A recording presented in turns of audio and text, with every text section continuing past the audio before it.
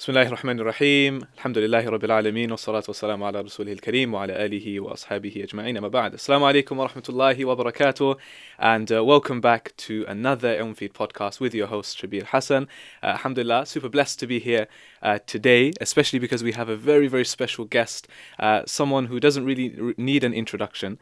He's a founder of Safar Academy, as many of you know of, especially those of you who are living in around London. And it gives me great pleasure for today's episode to welcome our dear Sheikh Hassan Ali. Assalamu alaikum wa rahmatullah, Sheikh. Wa salam wa rahmatullah. How are you? Good, alhamdulillah. Alhamdulillah, thank you for joining us. Nice time here at the Ilm Feed studio.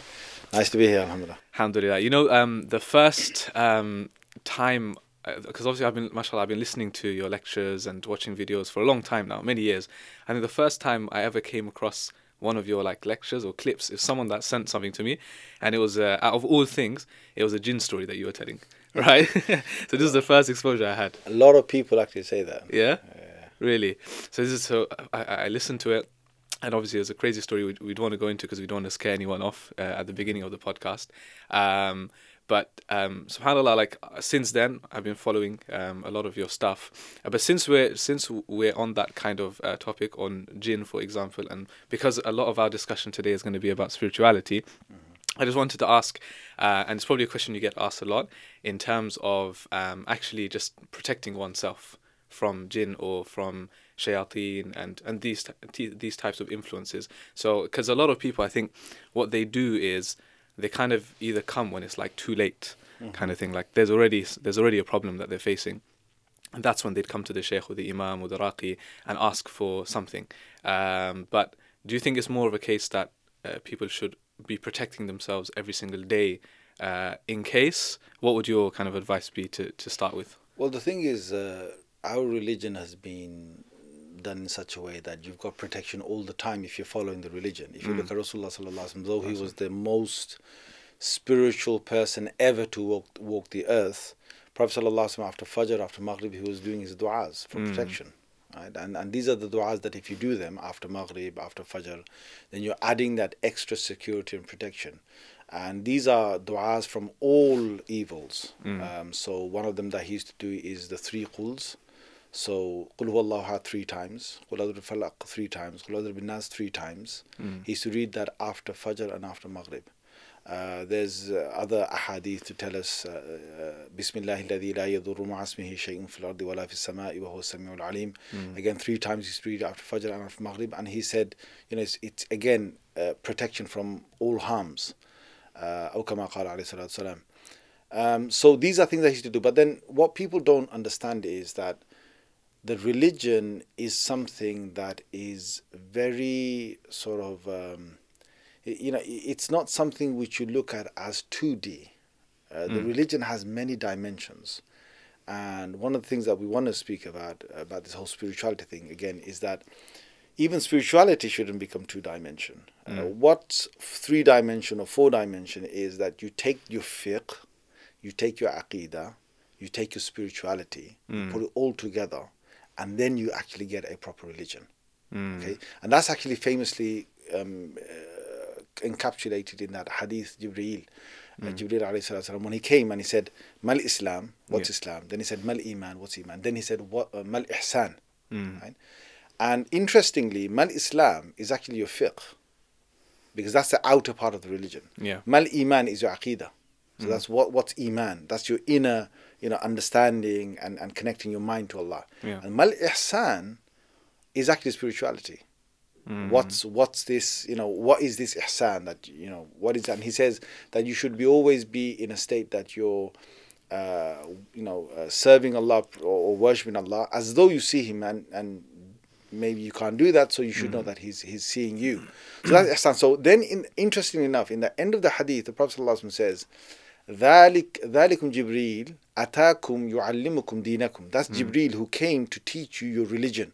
So Prophet ﷺ is saying that the religion, the deen, is actually comprised of these 3 parts.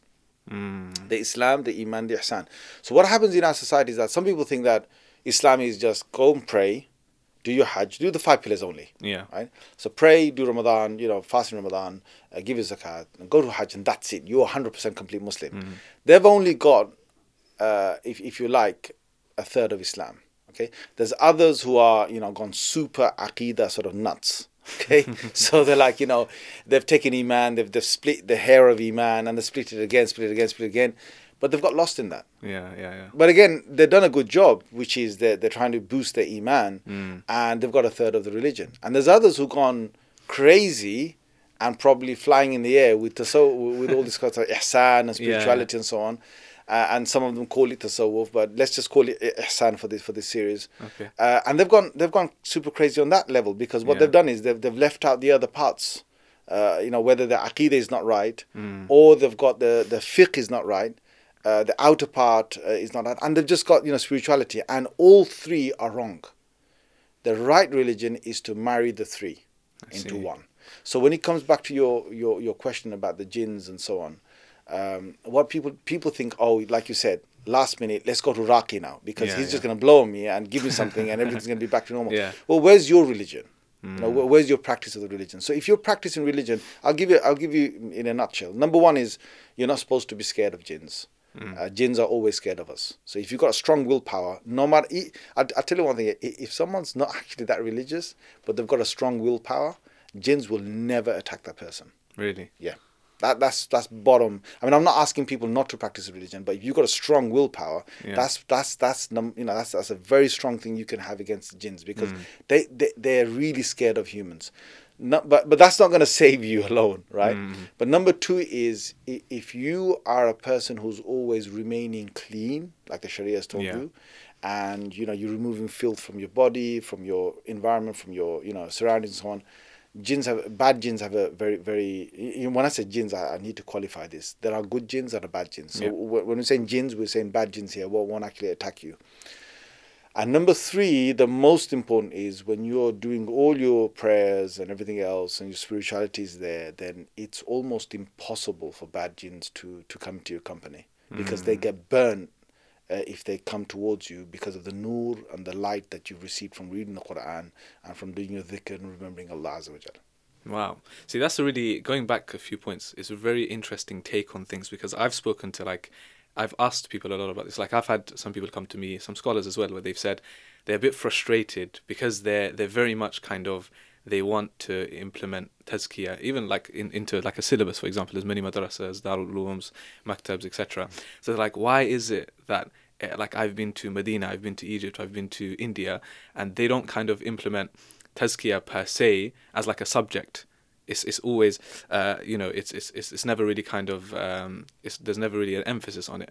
But then you have others who have argued, well, similar to what you're saying, which is it should be embedded anyway. So when you're teaching Quran, when you're teaching Hadith, spirituality and tazkiyah or ihsan, it comes with it. So what would you say are you saying that, let's say in the teaching now, if we're teaching, whether it's kids or whether it's adults, would you say that we should teach this separately? We should teach du'as and stuff, or would you say embed it in everything? So you got to understand the history of what happened. So in Rasulullah Sallallahu Alaihi Wasallam's time, you got everything together. Where you took the outer part of salah, you took the khushu' and you took the devotion with it. Where you took anything in the Prophet Sallallahu Alaihi Wasallam's time, whether it was the adhan, whether it was even giving sadaqah, looking after the people who are poor and so on, there's always a spiritual side to it, in terms of how you think, how you have your outlook on them, how you treat them, how you give them, and so on and so forth, right? What happened after Prophet ﷺ's time is that all these different sciences took on, a whole load. They became so great that it became very difficult for everyone to study all of them together. So they started to compartmentalize it. But eventually, every person was actually going and completing everything. So they would do their fiqh with a fiqh teacher, they would go to an aqidah teacher, do the aqidah, they would go to a spiritual teacher for their spirituality, they would go for the nahw and sarf and their grammar to another teacher, but they eventually completed all of them. What then happens is, centuries later, unfortunately, by the time it got to, let's say, for example, the 5th century, where Imam Ghazali's time came, and this happens because human beings, as they evolve, you get into certain things that you just miss out on other things. So by Imam Ghazali's time, what happened is that people either got into just knowledge without the spiritual dimension, or they got into the spiritual without the knowledge dimension. without the fiqh, the Yeah. correct aqeedah and so on. So that's why he wrote the Ihya Ulumuddin, like to revive the sciences of the deen. And even Ibn Jawzi, rahimahullah, who seemed to be anti sort of Sufi and anti spiritual, he actually wasn't. He wasn't. He was only anti those people who took on the spiritual dimension but left out the fiqh and left out the aqidah and gave little sort of relevance to the other side. Okay, because there's a real danger. And Imam Shafi rahimahullah, they've had this big sort of clash. Imam Shafi rahimahullah, he sort of he summarized it in a little saying. He said he said that there's sort of two sides. Okay, so there's a person who has got the spiritual side, and there's a person who's got the sort of the fiqh side. Yeah. And he said, faqihun wa sufiyun fakun laysa wahida.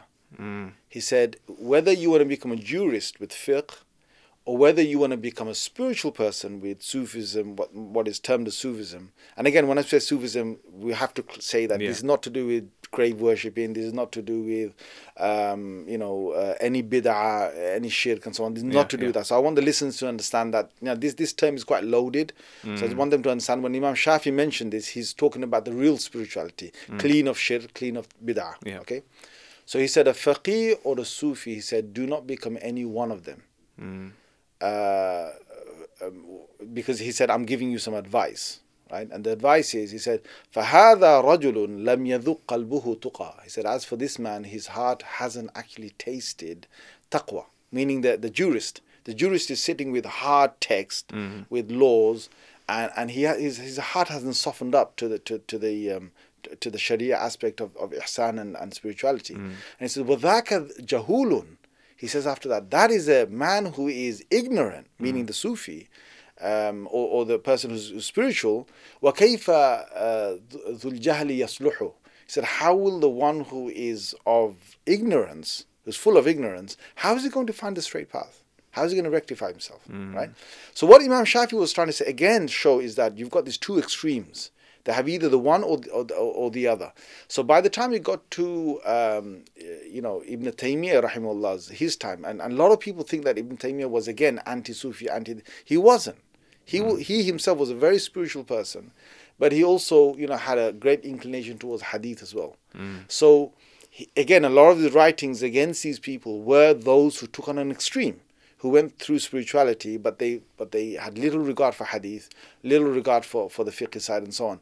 So then ulama came up, throughout these ages, they came up with two things. They said that there is a sharia, which is a legislation from the Quran and Sunnah, but there's a tariqah, there's a pathway that you have to take. Now, again, I don't want people to misunderstand this and think, tariqah means that, we've got to get into some bay'ah and pledge. No. What we're saying here is, tariqah is what Surah Fatiha has told us. So Surah Fatiha tells us that Ihdina Surat al-Mustaqim, guide us to the straight path. But then it says, Surat al-Ladhina an'amta alayhim. Give us a pathway that has been trodden and that has been trodden over by the people whom you have favored. So these are the Nabiyyin, Siddiqeen, Shuhada, Salihin, those people who are most close to Allah. So those people who have trodden on this path, they are actual individuals. What that means is, subhanAllah, it means that, like, Ihdina Surat al-Mustaqim, they say, what's Surat al-Mustaqim? They say Surat al-Mustaqim is actually the Quran, right? Because in Surah Baqarah, at the beginning, it says, ذَلِكَ الْكِتَابِ لَا رَيْبَ فِيهِ. The reason why it says ذَلِكَ is that that Surat al-Mustaqim, which you asked for in Surah Fatiha, is Al-Kitab, this book now, from Alif Lam Mim all the way to Qul A'udhu bin Nas. So that's Surat al-Mustaqim. But in order for you to embody Surat al-Mustaqim, you can't stick to the text. So that's why the Quran in Surah Fatiha says, Sirat al-Ladina an'amta alayhim. A qualifier is that I want to now be able to embody or take or understand this Sirat al-Mustaqim and take it in my life through the people who have trodden on this pathway. Right? They are real people. So I've got to look at the Sunnah of the Prophet ﷺ. I've got to look at the ways of the Sahaba, I've got the ways of the Tabi'in, Tabu Tabi'in, the pious predecessors. I've got to find real people who've embodied both sides. And by following and being in the company of these people, you get the real, ihsan and real spirituality. Okay, and that's what is, that's what I mean by when I say that it has two dimensions: the Sharia, which is the legislation, and the Tariqah, which is that pathway of those people to be in their company and follow them, and that's real spirituality. See, that's very deep, and a lot of people won't look at it like that. A lot of people don't know this. So, because you mentioned a couple of terms. So, for example, you've mentioned ihsan, which is taken from that hadith, right? And you've mentioned tazkiyah as well. Tazkiyah, which we could say it means like purification of spirituality. Again, you could say it's taken from the Quran. But then you mentioned tasawwuf, and then you really had to kind of define it with tasawwuf because of all the other, people have different ideas of what tasawwuf means. So would you differentiate between all three? Would you say all three are the same? No, they're different. They're different. They're different. Okay. So let's look at them one by one. So tazkiyah is a term from the Quran. Okay. Where the Quran has said, the Rasulullah sallallahu alaihi wasallam yatlu alayhim ayati, he recites the verse of the Quran onto them. So that's your whole tajweed. And specifically about when they recited the Quran, they also had an understanding of the Quran because these were Arabs. Yeah. But then it says وَيُعَلِّمُهُمُ الْكِتَابِ. Though they were Arabs, they understood the Quran as it came down. They had to be taught what the book meant, because the Quran sometimes will say something, but it's metaphorical. How would you know as a linguist of the Arabic language what's literal and what's metaphorical? So that's why you need to learn from Rasulullah sallallahu alaihi wasallam what it actually meant. Then the next thing is al-hikmah. You might know your knowledge, and you have another problem here. The problem is that people have knowledge, but how do you know which knowledge to apply where and where not to apply it? Right? This is another science. Yeah. Like to have that wisdom, wisdom of, okay, here I shouldn't mention this. Let's say, for example, I'm in front of someone, and this person is, he's probably a gangster. He's off the deen. If at that moment I give him a hadith of hellfire, I'm probably going to be chasing him to hellfire because he's already away from the deen. He doesn't need a hadith of hellfire. He needs a hadith of paradise at that time. And when you find a pious person who's already in the masjid and already worshipping, and he's got this kind of arrogance in him that he's better than others, at that time giving him a hadith of Jannah is probably going to take him to hellfire again because he's already full of he's got this arrogance of piety. So at that moment you need to give him a hadith to remind myself and him about pious people who might think they're pious, but then they could be going to hellfire because of some little mistake that they make. So this is a hikmah. This is to know when to apply, what to apply. So that's a separate science of a hadith, separate science that Rasulullah sallallahu alaihi wasallam taught the Sahaba, that you've got to have your wisdom as well, not just your knowledge. Then separately Allah says, وَيُزَكِّيهِمْ. He purified them. Now, why did Allah say purification separately? Tazkiyah, right? To the tajweed, the recitation of the verse, to understand the Quran, understanding the context of the Quran, and understanding wisdom. Why? Because you could have all of this, and then you could have inside your heart pride. You could have inside your heart racism. You could have inside your heart malice. Or you could have enmity. Whatever it might be. Jealousy. These kill people. You've got knowledgeable people with jealousy, knowledgeable people with arrogance. So that's why it's a separate task to go through companionship. See, what changes Sahaba is companionship. And I want all the viewers to understand that, look, no matter who tells you that, you've got to join this particular pathway to get your tazkiyah, whatever, look, end of the day, companionship is the thing that changes us, whether it's good companionship or bad companionship. So if the more of a pious person or righteous person you find in your life, and the longer period of time you spend in their company, this doesn't have to be lecturing. This has to be real, sitting with them, talking with them, silence with them, watching them, observing them, sort of molding your habits towards their habits, conforming to the ways that they have. That's what tazkiyah is. That's what the real spirituality is, where you change yourself. Now, this is what the Sahaba did with Rasulullah sallallahu alaihi wasallam. That's what made them Sahaba, because of the suhbah, the companionship, right? That's what Sahaba means, that they were companions.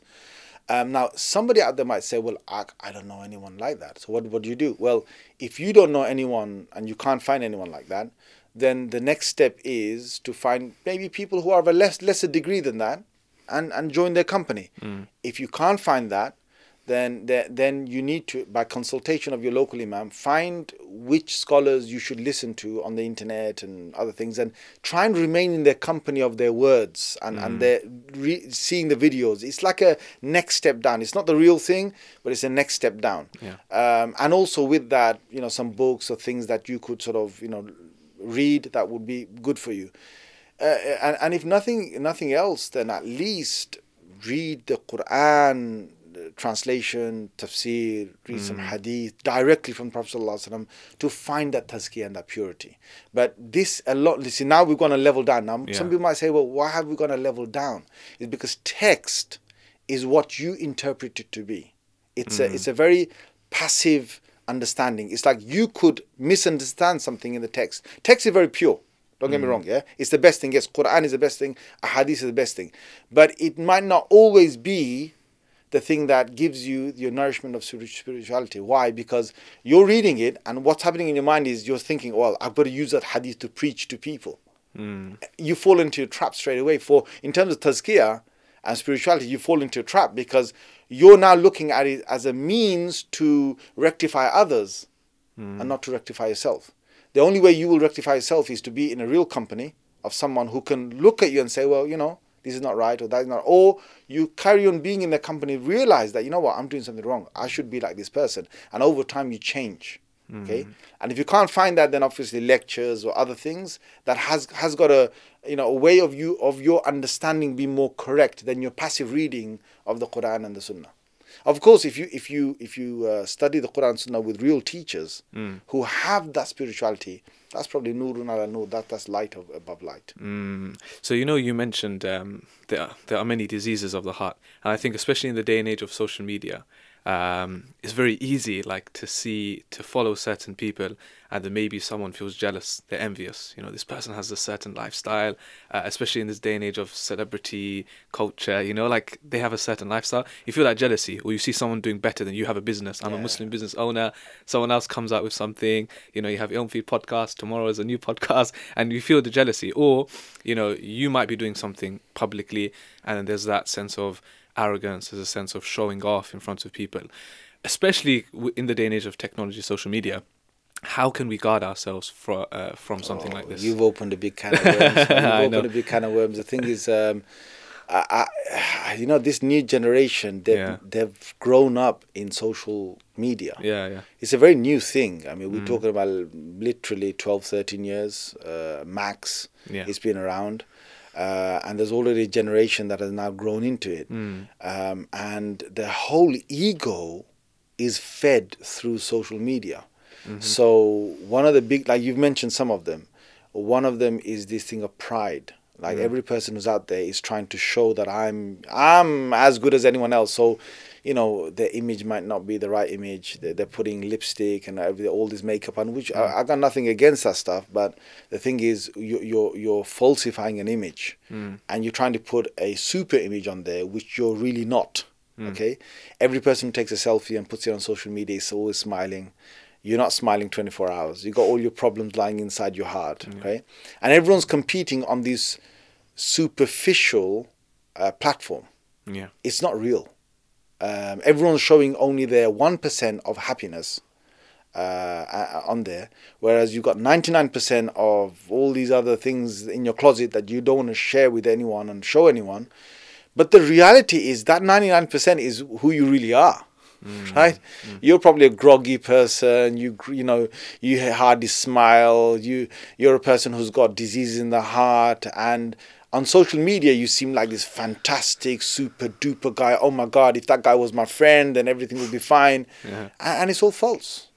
And like you said, there's jealousy involved. I mean, why would you want to advertise your life to everybody else? Why? I don't get it. Some people nowadays, they can't even have food without taking a selfie on the food. And they don't even realize that they're probably getting the ayn. They're getting the evil eye. And that's why they're getting stomach pains within. I mean, I have this policy. I don't send, if someone's going to take food, selfie of my food or photo of my food, I say after 48 hours, you're going to send that. Because I want to make sure that's in the sewage system by the time they're digesting it out of my system. You get it?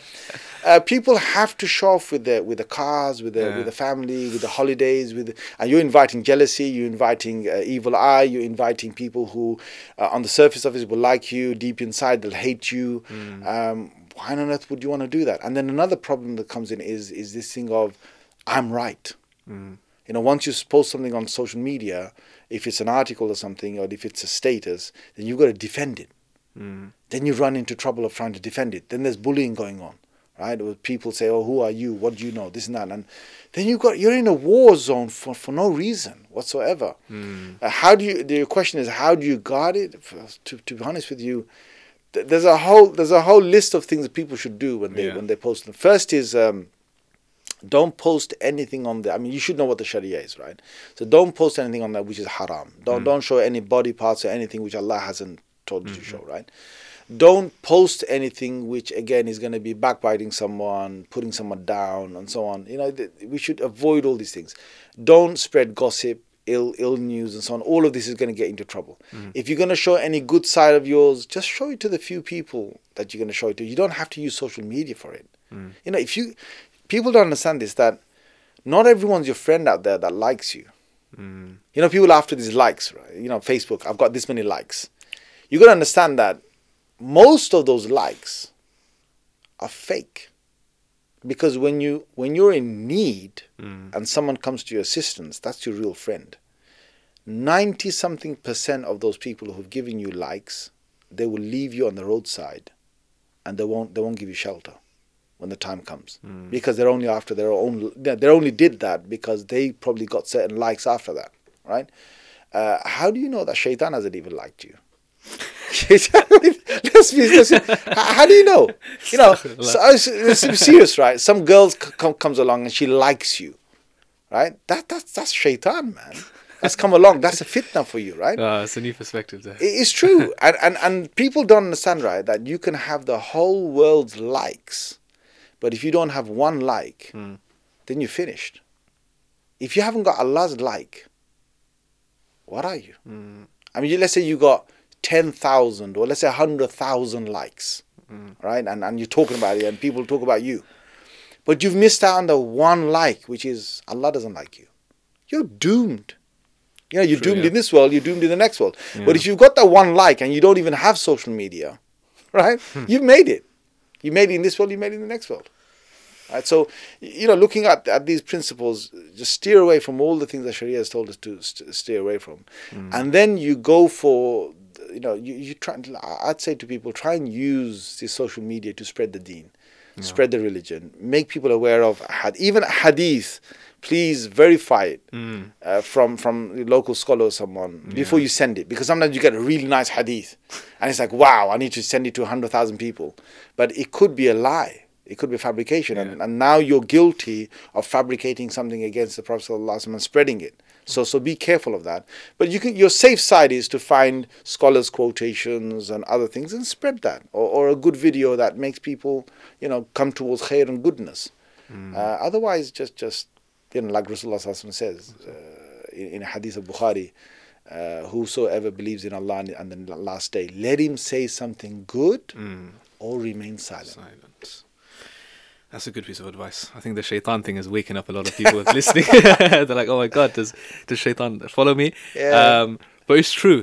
As in, most of your network online, they aren't going to be there for you in the time of need. So it's a very good point. I think it puts things into perspective.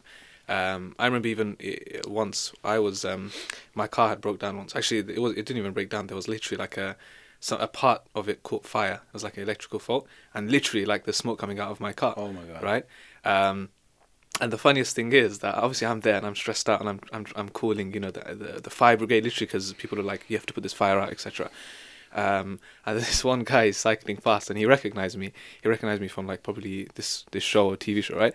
And then he was like, "Oh, Sonic, are you that brother?" And I'm like, "Yeah, that's me." He's like, "Oh, mashallah."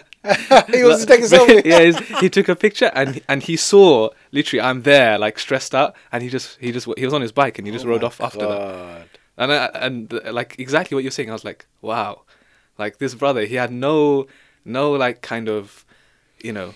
We're living in a world where children who have had their entire life dependent on their parents, Yeah. disregard the parents. Mm. I mean, your education, your growth, your bringing up. I don't care whether your parents are super sort of wrong and you are super right, but come on, your whole life's dependent upon these parents, right? So how dare you raise your voice in front of them, shout at them, swear at them even, sometimes even violence towards them. This is happening right now as we're speaking. There are hundreds and thousands of houses that have got this, and then those kids, dad's paying for all the internet, Wi-Fi. Those kids use that time to get closer to their friends, yet they are distant from their own parents. I mean, this is the world we're living. I mean, they say that technology was supposed to be used and not loved, and humans were supposed to be loved and not used. Yeah. Okay, and the opposite is happening right now, where people are loving technology and using people, which is, what kind of world is that? La ilaha illallah. SubhanAllah. One question I was going to ask, actually, just moving away from social media, is the thing is, look, we're just living in a world. Everyone's busy all the time. Everyone's busy. Everyone's working. Family, so financial stress. So when we talk about spirituality, just to kind of be fair, because a lot of people have this complaint. They're like, okay, Sheikh, you talk about spirituality, but I can't go to the masjid all the time. I can't recite this much Quran all the time. I'm busy. I have family, I have work, I have career, I have this, X, Y, Z. Everyone's got problems. Everyone's busy. Everyone's doing their own thing. So just a kind of message to everyone, which is most people that I'm talking about right now fit into this, is how can we still be spiritual, so to put it? How can we kind of embed and implement spirituality in our lives, being so kind of busy? What would you say? People have misunderstood this whole thing. They think that it'd be brilliant if people can take out an entire 20 minutes or half an hour or 1 hour to do your Quran reading separately in your house, do your dhikr, do your extra nafil and whatever it is. It's brilliant if you can do that. But we understand that most people don't have that time to take an hour out. I mean, nobody should really make an excuse for not having 15 minutes in the day or 20 minutes in the day just to do a few readings. Right? Yeah. But you know what? Everyone's got time to do it. Every single person listening out there has got time. I'll tell you how. Right? I've seen brothers commute on the train reading the Quran. Yeah. Right? They've got a mushaf in their hands. They've got wudu. They're reading the Quran. Maybe they're commuting for 40 minutes towards work, 30 minutes. That's 30 minutes of Quran done. I've come across people who, I've come across women who've told me that when they're cooking, they've got something being played, right? It's a way of prompting them to do some dhikr or something, and they're doing the dhikr while they're actually cooking, because they're so used to this cooking. It's like clockwork. They don't have to think about it. Right? And these women have told me they'll get entire parts of the Quran read, or if you know the 30th juz, a part of the 30th juz, you just put a tape on, or let's say a CD, or let's say the internet on, right?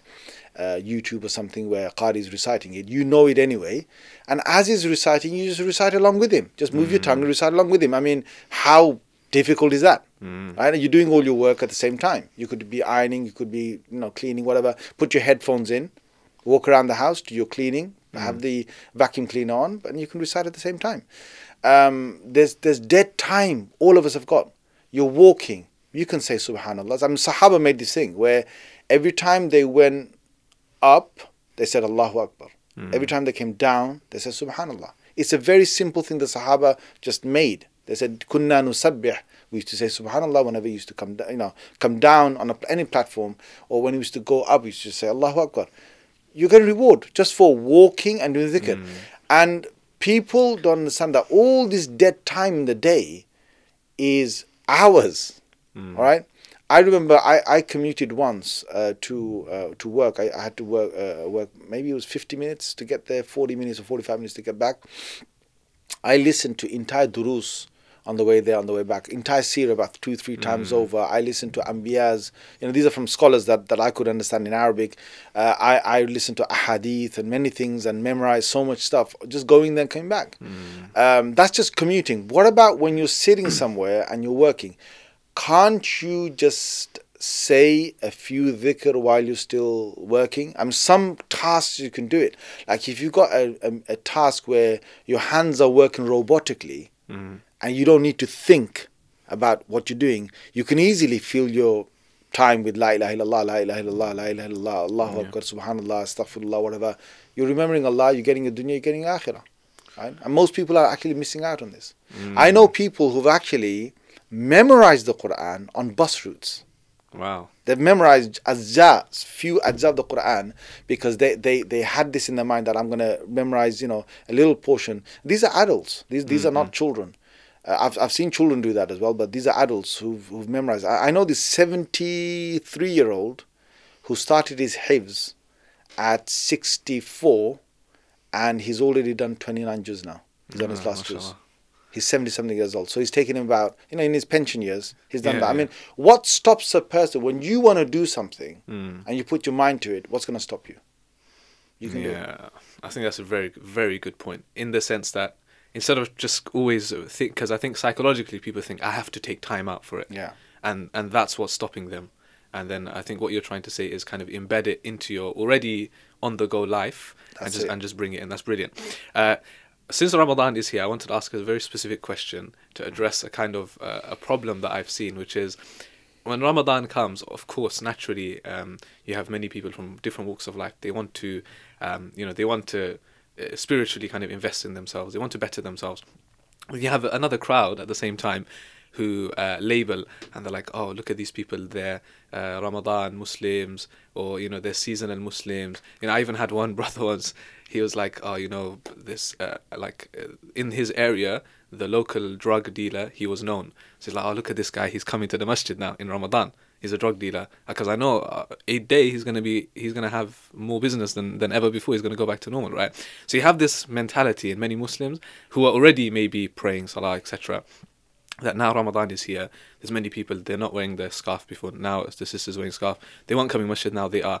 What would your message be to these kind of people with this kind of mindset, for people who are now trying to come closer to Allah in this month? Look, these people are still better than those people who don't even come to the masjid for Ramadan. Okay, let's not be negative towards these people, because we've got like 30% of the ummah that when Ramadan comes, they're not even fasting.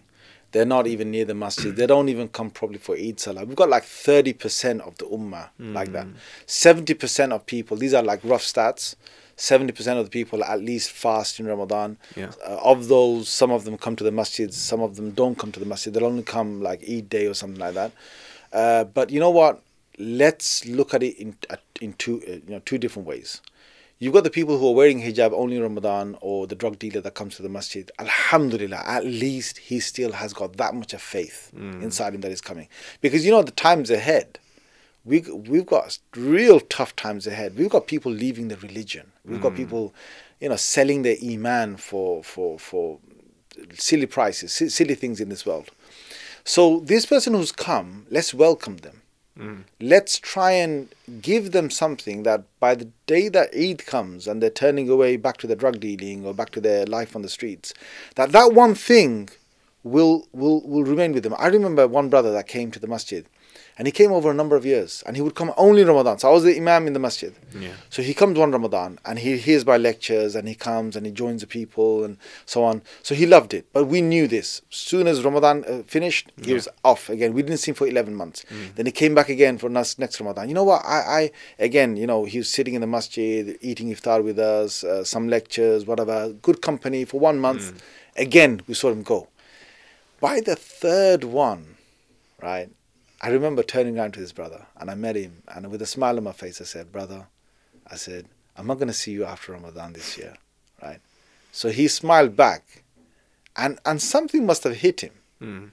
Because it wasn't just a rough, like, I'm just turning around to him and saying, I want to see you. No, it was with a smile on my face. And I've seen him for 2 years running. Now, this is the third year. We spent a whole month, like 2 months together in 2 consecutive years. This is the third month. And I said, brother, I'm not going to see you after Ramadan. I said, it'd be nice to see you after Ramadan. So he said to me, he said, inshallah, brother, you'll see me after Ramadan this year, right? And that was good, because after Ramadan, he came. He actually came and he said, brother, look, I'm here after Ramadan. I said, mashallah, alhamdulillah. He came for a few days, right? Then he disappeared. Doesn't matter. Yeah. The next year, you meet him again, and you have a smile in your face. He has a smile in his face. He said, come on, brother, let's extend that time now after Ramadan, yeah? If you can come a bit more, yeah? Then he comes a bit more. And subhanAllah, you know what? Then, now, I'm telling you this right now. That brother, 5 times in the masjid every single day. Right now. It happened, I think, it took him about 5 or 6 years, but it happened. Amazing. Right? Another brother, he took out time one Ramadan just to come to i'tikaf. This guy did not know anything but Surah Fatiha, Inna A'tayna, and Qul Huwallahu Ahad. That's all he knew. Yeah. Right? So he's getting his entire salah done through this. The guy doesn't pray, doesn't do anything. So he came to the masjid and you know, I said, okay, come to i'tikaf. So he said, you know what, I'm going to join i'tikaf because I want to try and learn the last 10 surahs. That's all he wanted to do, right? So he came in. I think he just about managed Surah Fil and Surah Quraysh. That was it. His brain couldn't take any more. Yeah. And then, but you know what he found? What these people need is they need this companionship. You know what I said to you earlier on? Yeah. They need good people. They need that companionship. They need to find new friends. They need to find someone who they can say, oh, you know what? I want to spend more time with this person. As soon as they've hit that, you know what? You know where this brother is right now? Again, 5 times a day in the masjid. He doesn't miss a single jama'ah in the masjid. And that happened. I mean, this guy was clean shaven, everything. I mean, he used to drive a truck up and down the country. You know what he does now?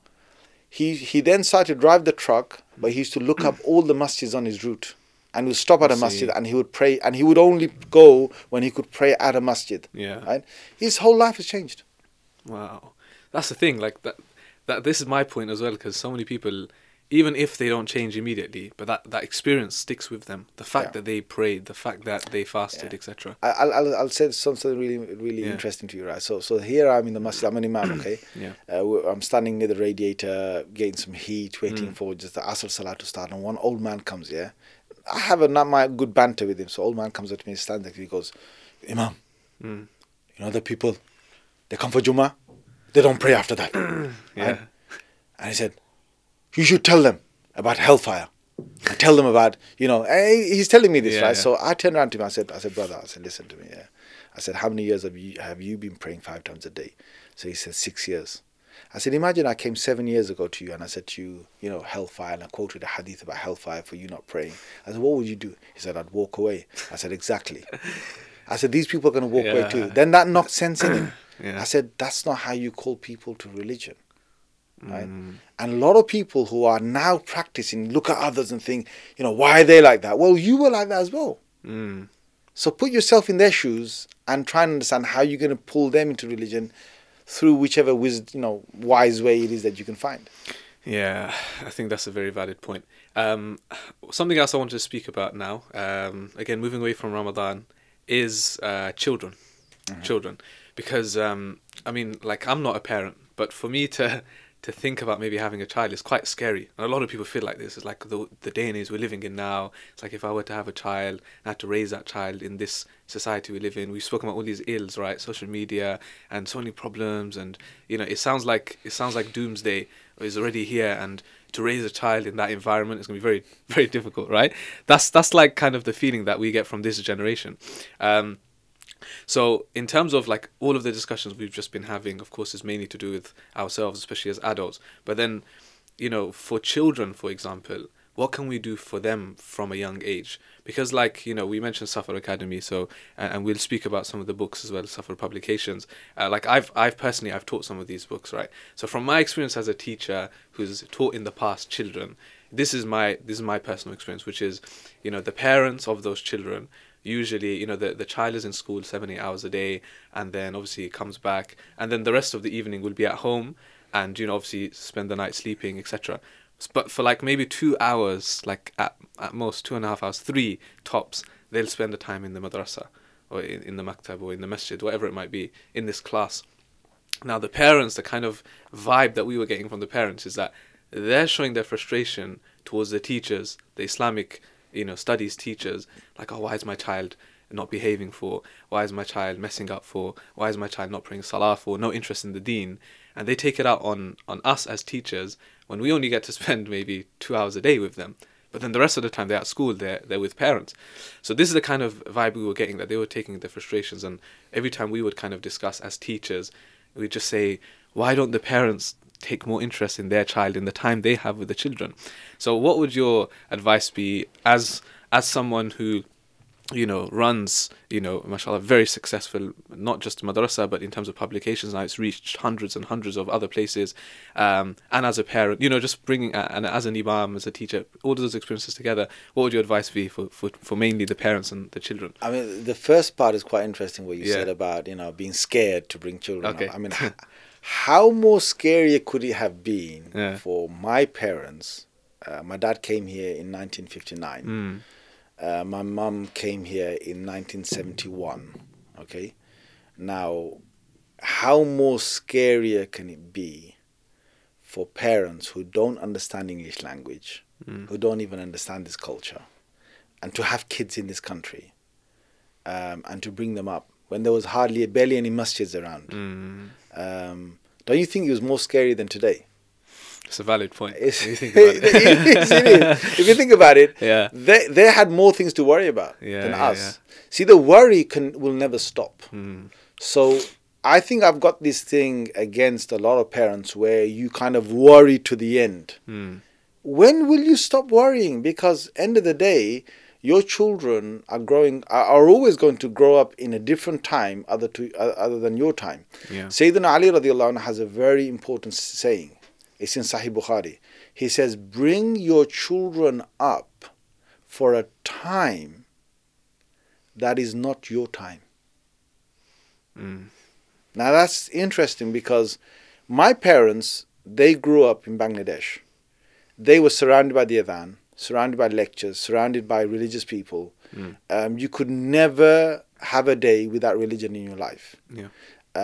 We grew up in a time where you're in a house, in a typical house, unless religion is given to you, you don't see religion, right? I grew up in the 80s, born in the 70s, but grew up in the 80s. And the world was very different to today's world, but it still was a very dangerous world for my parents, because my parents were complaining about the TV, the video, the VCR. That was the biggest complaint they had. And yes, kids were hooked onto the TV at that time. Today, kids are hooked onto the PlayStations, the Xboxes, and they're also hooked onto the social media and then smartphones. Okay, it is more dangerous, I'd say, than that time. But still, you've got the dangers both ways, because if you're prepared, then you're prepared for both worlds. If you're not prepared, then you're not prepared for any of the worlds. So, in my sort of time. And I think even today, this is going to be the key thing I'm going to say to parents is, let's go back to that thing we said, the companionship. Where's the religious companionship in these children's lives? Okay, they come to the masjid, they find some teachers, whatever. And like you said, they're only there for 2 or 3 hours. In a whole week, maybe they're 7 to 10 hours. That's one companionship. But the rest of the companionship is with school, friends, teachers out there in schools, wherever else it might be.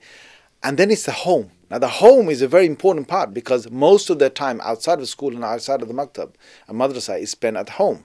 What companionship have you as a parent provided for your child? So straight up, if you're religious, if you're praying, if you're praying, you've got your hijab on your head, you're a person who's practicing religion, most likely your children will grow up like you.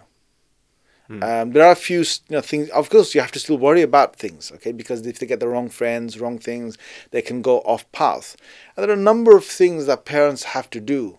One of the key things is find a good maktab or a good madrasa or a good, weekday, weekend, whatever, after school kind of mosque teaching, or what you call it, right? Find a good one. And again, the question will come is, how do you know there's a good one? Well, you talk to people who have already sent their kids there. That's the key thing. So go and talk to parents who have sent the children there. What's been the impact on those kids after 10 years, after 7 years, 8 years, right? And I really think parents should move or get their first house in an area where there is a good madrasa system. That's where you should get your house. Look for a good madrasa system and look for a good school. Now, both of these are going to play a role. Because, school, if you're in a rundown area, then your kids are going to be run down. Straight up. You're going to be struggling with your madrasa to pick them up. You're going to be struggling with your companionship to pick them up. Because the companionship they're getting in the school is going to corrupt them.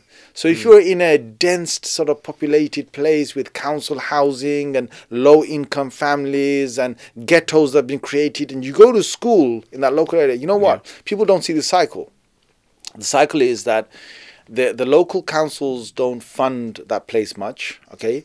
That place is already running with head teachers changing every maybe few years, right? The teachers good teachers come in, the salaries are low, so the good teachers leave, right? The teachers who stay on low salaries are at the bottom end of the teaching, ladder, okay? They don't have the best techniques, ways to instill even the English language in the kids, let alone good practices. So I want to say this, that look, my kids up until now have gone to normal schools, but I've targeted good schools. You've got, let's just talk about England here, okay?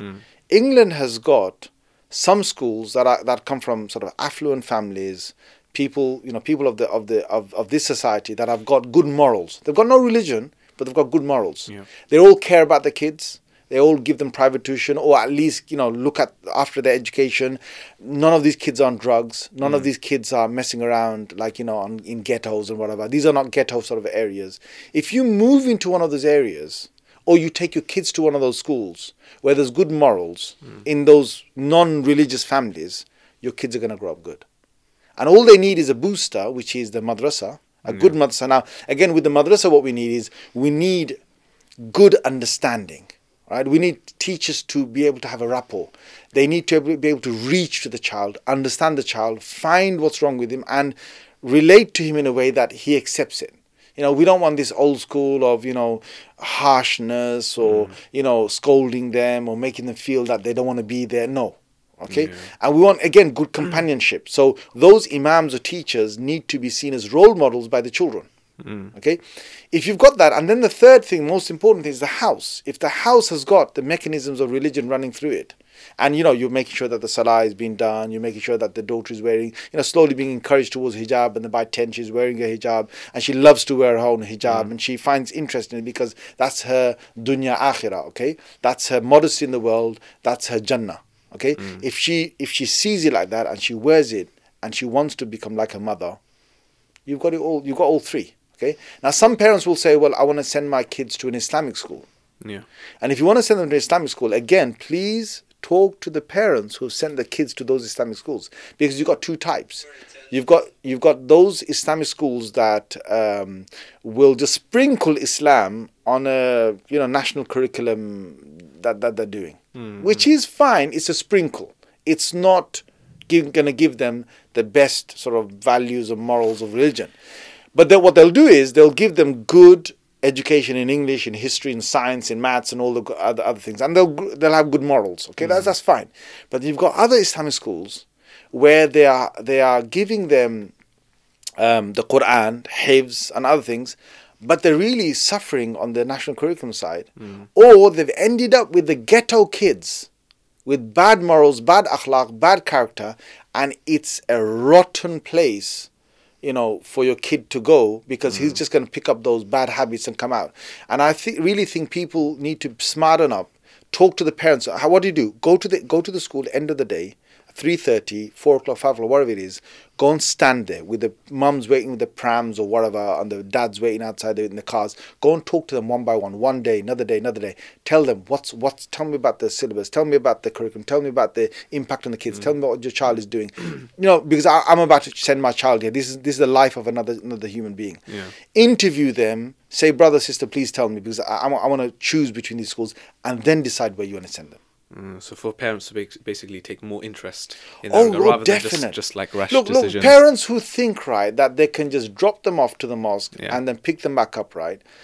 Your child will learn whatever it is there. When they come home, if they see that you're not praying, you haven't got hijab on the head, that religion is like a little piece in their life. Yeah.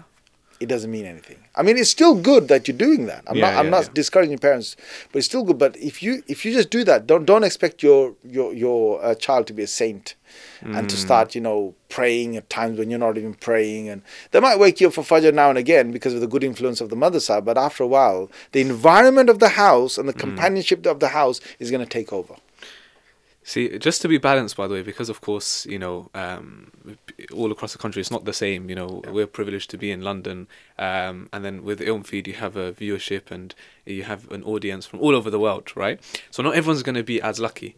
Like for example, myself, I'm from Devon, right? So growing up, I didn't have anything. So there was no choice for my parents to take me to a good madrasa because there wasn't even a madrasa. Okay. So I was lucky in the sense that my parents moved to Leicester and then I came to London to study further, which is okay.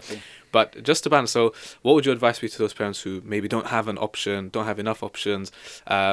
Is it just that they do the best they can within the home? What would you say? Yeah, so again, look, a lot of parents have actually taken the Safar publication books that we've created, because those books actually, those books that we've created in Safar publications, they are actually all the gaps and lack of things that I saw in my own life as I grew up. Because again, just like what you're saying, I came from a background where religion was there on an outwardly way, but it wasn't really given the real inside and the spirituality and the all the things that you need to embed the sort of fiqh, aqidah, spirituality, seerah, understanding religion. None of that was there at my time. Okay. So that's what we've created. We've actually created a syllabus that fills in the gap.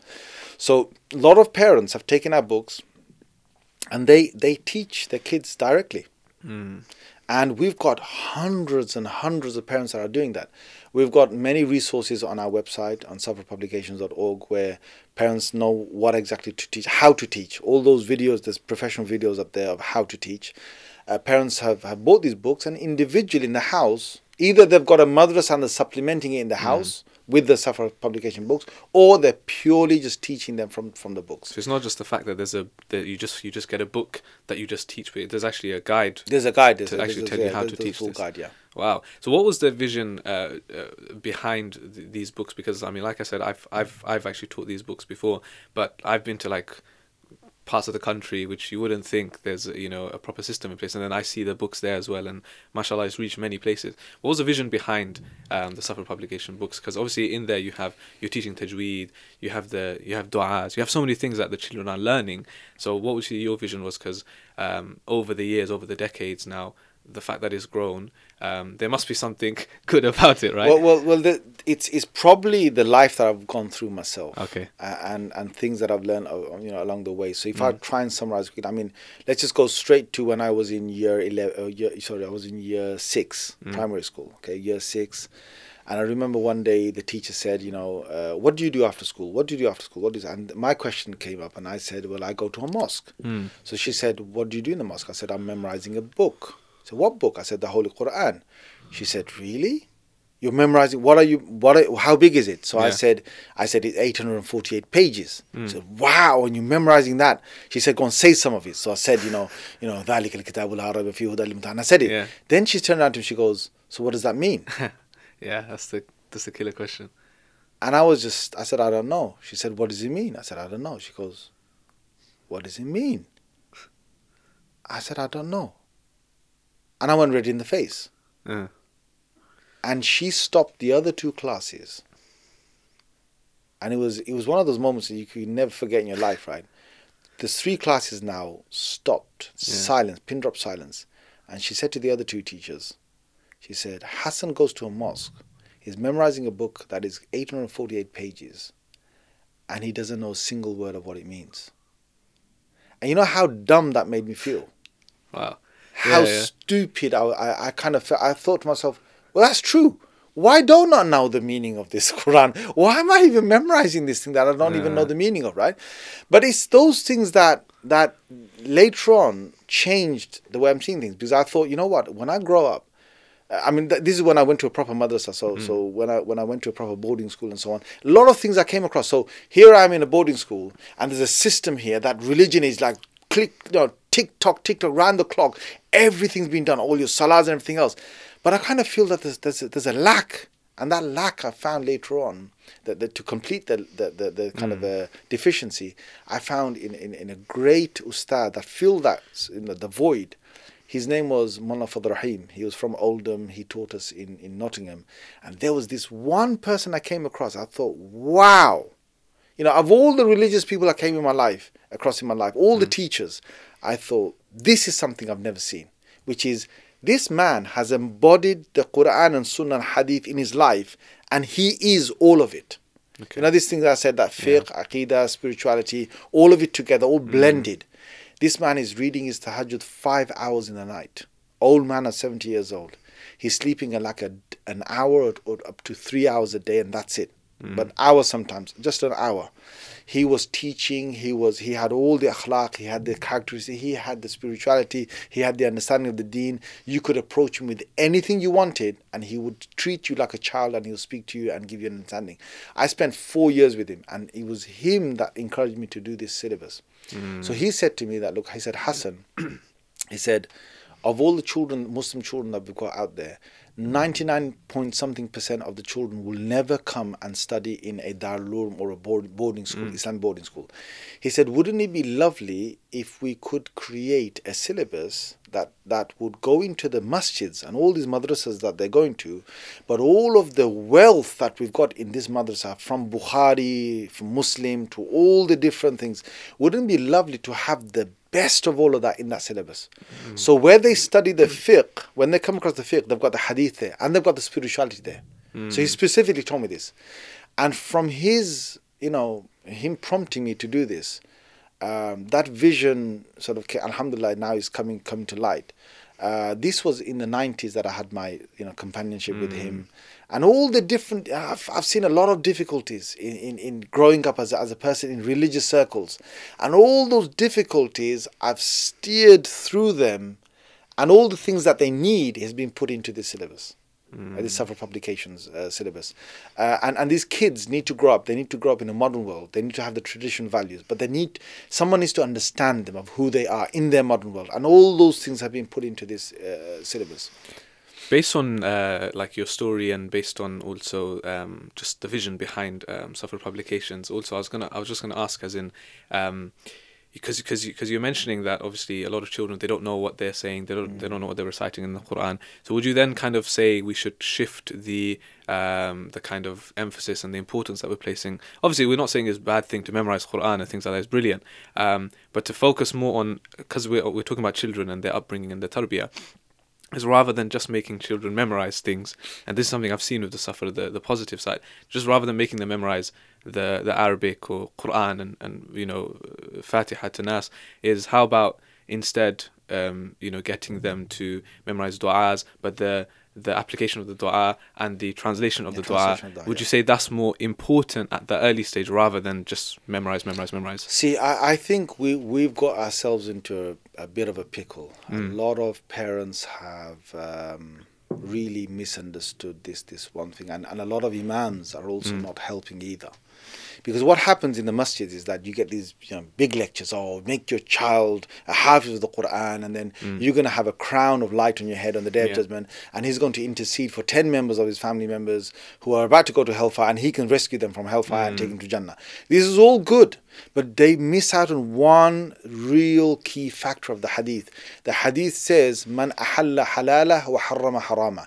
That hafiz who regarded the Quran's halal as halal in his life, and who regarded the haram of the Quran as haram in his life. So he practiced the halal and he steered away from the haram. If you don't have this, then you're not getting any of that. And the parents can dream of what they're going to get. If you've got a child who just memorized the Quran, but is not leading the life of the Quran, then he's actually probably going to be, may Allah protect him and protect me, he's probably going to be thrown in hellfire first. Right?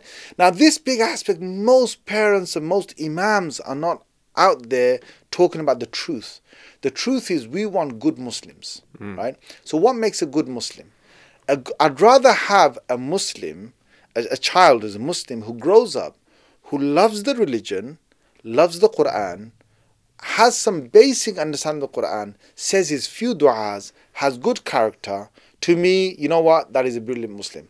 Then to have a hafiz of the Quran who memorized the entire Quran, doesn't know any of the meanings, hasn't been taught the fiqh of the religion, doesn't know the aqidah, doesn't know his do's and don'ts, okay, has just got this whole thing memorized, and then he's sort of thought, you know what, I'm going to go out there and do what I want. And leads a life that is not according to the Quran. We've got, it's very unfortunate. Yes, we've got, the fortunate part is we've got certain huffaz who are practicing Muslims. But unfortunately, we've got quite a few huffaz that are not practicing the religion. They only come to the Quran in Ramadan, or maybe Sha'ban, 1 month before Ramadan. they right now, they're memorizing the parts of the Quran. And what's worse is they only memorize the parts they have to read in front of others. So they don't really know the full Quran. And let's really be honest about it. They don't know they're not practicing the Quran throughout the year. They're not memorizing the Quran throughout the year. And then some of them have got real bad akhlaq, bad character. Some of them have even gone towards pathways of drugs and other things that they shouldn't have gone towards. And the key thing is this: how could we have prevented that? And the answer is simple. What do you want?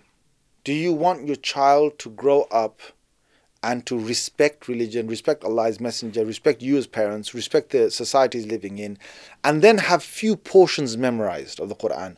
Or would you have a child grow up, has memorized all of this, but doesn't have respect for any of these? What would you rather have? I'd rather have the first. Yeah. Right? So, it's a fard kifaya to have a hafiz. Fard kifaya, which means that once a child in a locality is there who's memorized the Quran, the burden of memorization is taken off of everybody else. Nobody else is sinful, right? So if parents could understand this, then they need to understand that I'd rather have a good Muslim in my house and a good respectful child who respects me for his life. Now again, I'm not saying that if you put him to hifz, they're not going to respect you. I'm not saying that. So let's get the balance right. If you're going to send them to hifz, like we've got a hifz in Safar Academy, right? But what we do is we make sure that they're covering the syllabus every single week of the Safar publications. Okay. So they're learning all of these, religion through the books, so that when they become hafiz, another thing I want to share with the people who listen to this, a lot of people are sending them to these madaris or madrasas where their children are finishing hifz in 2 or 3 years. Right? We don't do that. Our children finish it in 6 to 7 years. And a lot of people will be shocked at this. Why? Why are you taking 6 to 7 years? Because you know what? We want to balance everything. We don't want to put too much pressure on these kids. We want them to finish it off slowly but surely.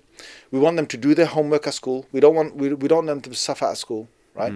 We want them to complete the syllabus that we've got, Safar publications. We want them to love the religion, love the Quran, love the masjid. We want them to become practicing Muslims, right? And if they don't finish it, no problem. And we keep on telling the parents, don't put pressure on them. Because when you put pressure on children to finish in 2 to 3 years where they're seeing no gaming, no social world, nothing at all, and all they're doing is memorizing, no understanding of the religion, you're completely blacked out from the whole world. You know what happens to the children? These children have a craving for the world. And when they finish, you know what? They want to get those games as fast as an eagle that is hungry for a prey down there. And then they're hooked onto them. They're hooked onto the streets. They're hooked onto the things that they couldn't get enough of, right? So there needs to be a balance that you make them do the hifz, but make them balance with all the other worlds of God, so that they don't find a deficiency in any one of them, and a craving is not created where they have to fulfill that and they go sort of super off the sort of road. I think that's brilliant. Sheikh Hassan Ali, Jazakallah khair. It's been an absolute pleasure. We've had many, brilliant discussions from the beginning to all the jinn stuff to everything else. I think I've really enjoyed it. And I certainly support, this vision. But how can the people watching and listening, our Ilmfeed family, how can they support this vision behind Safar publications going forward? Well, make a visit to Safar Publications. See what we're doing. safarpublications.org. This particular year, we're doing this whole campaign. Yeah. And we're trying to raise, and again, this is a non-profit organization. People need to know that. Every penny that is invested is reinvested in creating further books. Our books, alhamdulillah, in the UK alone, have gone into more than 500 masjid madrasas, places of learning. Across the world, our books have gone to more than 30 countries. Wow. It's not for profit. So people who have donated, they've donated, and it's a sadaqah jariyah. So it'll be there for till they get to the akhirah, they'll carry on finding it. We've had, mashallah, alhamdulillah, I have to share this news, that we've had people converting to the religion because of our books. MashaAllah. I personally have met people who've converted to the religion by reading our books and so on.